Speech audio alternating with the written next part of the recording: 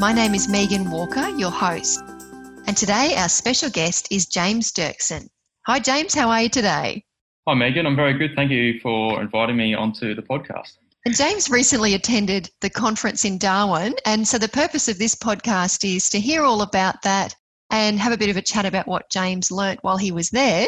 So James, do you want to just start off by telling us a bit about who you are and where you work, and then we'll talk about the conference. Yeah, so I'm James Derksen. I am a surveyor living in Hervey Bay in Queensland, and I very much enjoyed here. I grew up here as a kid, and I stayed here as a result. I went to university in USQ in Toowoomba and was there on campus for 4 years. It was quite bitterly cold there in winter, and decided I don't particularly, I like the cold, but not when it blows through every single garment you have on. Oh, no. But no, I sort of returned home to the beach and quite happy with it. So basically, I'm a surveyor at Surveyors at Work.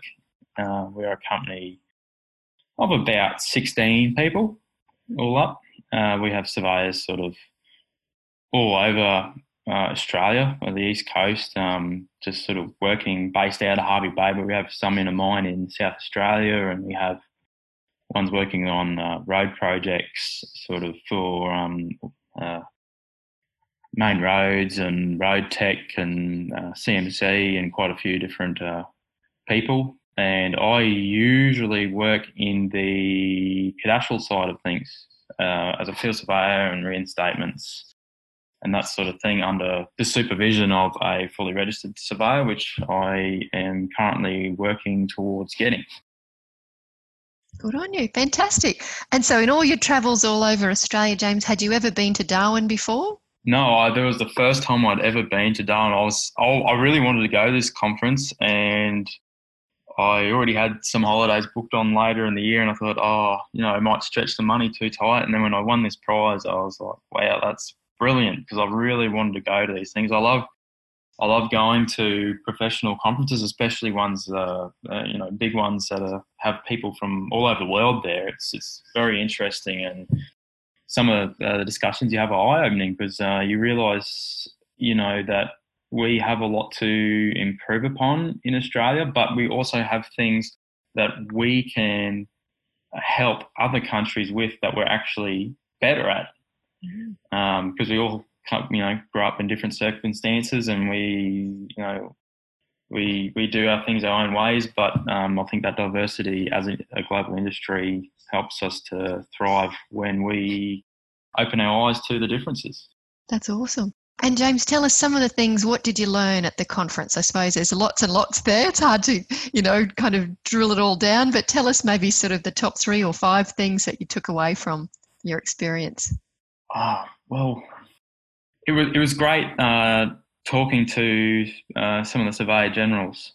I know we were talking about it earlier, and talking about Narelle Underwood, who's the first female Surveyor General of New South Wales, and she was a very inspirational person to talk to and discuss, because I felt that sort of my ideologies on the industry were very similar to hers.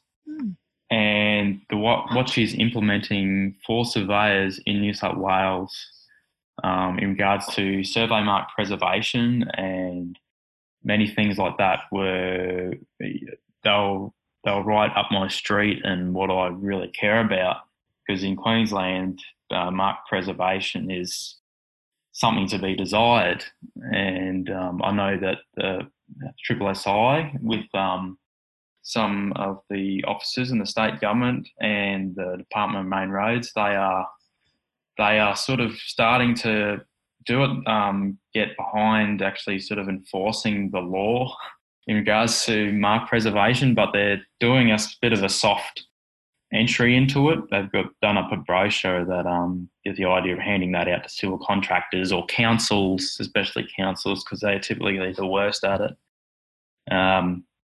But the way she's gone pretty much a bulldog into the whole thing, and she's gone quite hard on it. And as a result, there's a lot more surveying jobs But also the best part is that the security of tenure in New South Wales has been increased because she's made the law.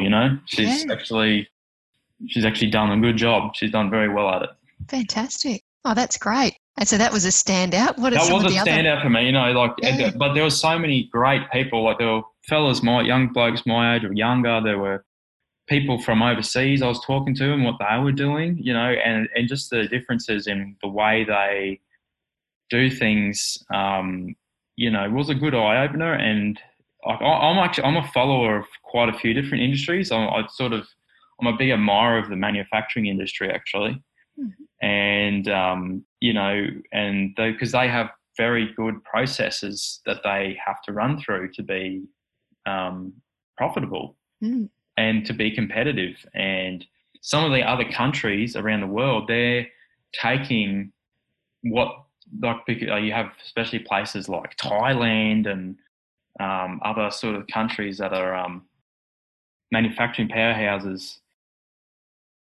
And the way they run lots of their business and the way they run the surveying industry is very similar to the manufacturing industry. And they are really up with the times in terms of technology. Okay.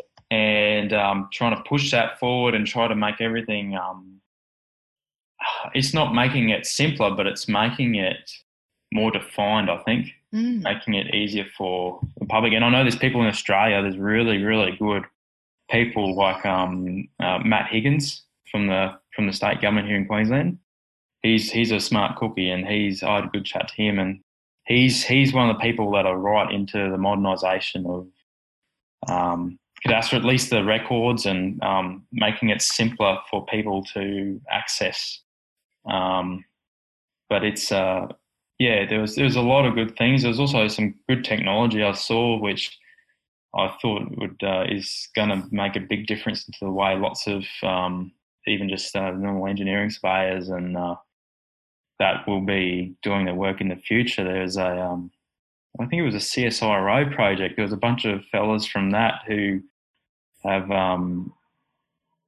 designed this drone, and the drone has a LiDAR module bolted to the bottom of it. And what they've done in the software is it can guide itself through tunnels while also measuring a nice 3D point cloud. And so what they've been testing in is in underground mines where they'll have a shaft, and they can go down and actually get a really accurate volume of the material they've removed, way better than anything that has ever existed, because to get anything close to that, you'd be putting people's lives at risk because there's things like falling stones and that. But if you can stick a drone down there, it might be worth a bit of money, but it's not someone's life. But the accuracy that they're achieving from this in the time span they're doing it is simply phenomenal. Like, you still have to go through and traditionally survey the tunnel control and get that all done properly and set up so that you can tie it all in. But yeah, it's great technology, and it's similar technology to what they're using in trying to do with self-driving cars in the automotive industry. But it's good to see that that there is starting to be connections between our industry and other industries. Yeah, and I think as far as continuation and trying to get more recognition as an industry, we need to take ownership of and plus we need to work with the other industries to utilise technology that someone else has already developed. That's so exciting. Yeah. And so coming back then to your post-conference life, what are some of the things have you thought, gee, I'm going to do that differently, or I'm going to talk to the other people I work with about this, or what about applying it back into the day-to-day of what you do? Has there been things there that you'd change or implement? Yeah, well, so one of the things after like the mark preservation thing is the biggest thing for me. Like it really is. Everything else is really good, but this is like something that really is important, because we'll get to a point where, because there's so many people out there with total stations and GPSs that have no formal training, or any training they do have on site is of a poor quality. Mm-hmm. And I think the only way that we can get around this is by, making sure that the people we're working with understand how to do things properly. So if we go onto a construction site or something where you can tell that people are doing stuff not quite right, is that we voice them and say, look, that's if you want to do it properly, you need to do this, and you shouldn't be going to a lesser standard than that because you don't have any guarantees of your work. And that's so I really have working on construction sites, saying this to the principals. This is you should because there's a lot of principal contractors you work for, and they're in the dark ages. They are so far behind. Like this recent site I was working for, none of the engineers even had AutoCAD or 12D or any kind of software that can actually open a digital model. Oh, wow. And that's in 2019. And I mean, lots of the engineers there, they're just site engineers and they're just doing doing orders and quantities and, site modifications to plans and things when they have an issue. But the thing is that like I'm spending time, we're going out and I've got the modelling software on my computer. I go out, I do these nice, pretty looking 3D models and volumes and all this sort of stuff. Yeah. And I go to the engineer and like, can you do up a PDF for that? I'm like, yeah, it's going to take time though. Oh, why is that? I said, well, because for you to get the same amount of information, which I've recorded on a piece of paper, that takes some time, proper time to plan draft. And it's never going to be as good as if you just had a 3D model and you go in there and you click on that point and you could see what the coordinate and the height was. You could see what the chainage along, the control lines were and what the offset was. You could see that, and you can go into a 3D mode and have a look at the differences in 3D. You can see it with your own eyes instead of, imagining it off a bit of paper. And that's what I've said to them. I even recommended lots of blokes just free software, just like viewing software that lots of the big software developers offer, just to view files. I said, you should be at the minimum running this stuff. So because there's lots of things that you get on those engineering plans that have the paper plans from the design engineers, which are wrong. They're different to the models. And if you had the models in digital, you'd be able to scrutinise it and then go back. Whereas we're coming in to do a job and we're the first ones to scrutinise it and finding errors. And all of a sudden you're like, oh, we've got machinery sitting around costing X amount of dollars a day and that you're not using because we've come in assuming all that's been done, the reconnaissance has been done, but it hasn't because they're working on it on the job and they're working off paper plans which they assume is correct.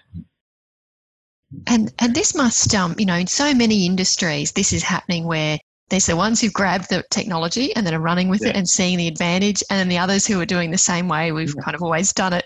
And there'll be a point, if we haven't already reached it, where those two worlds no longer speak the same language.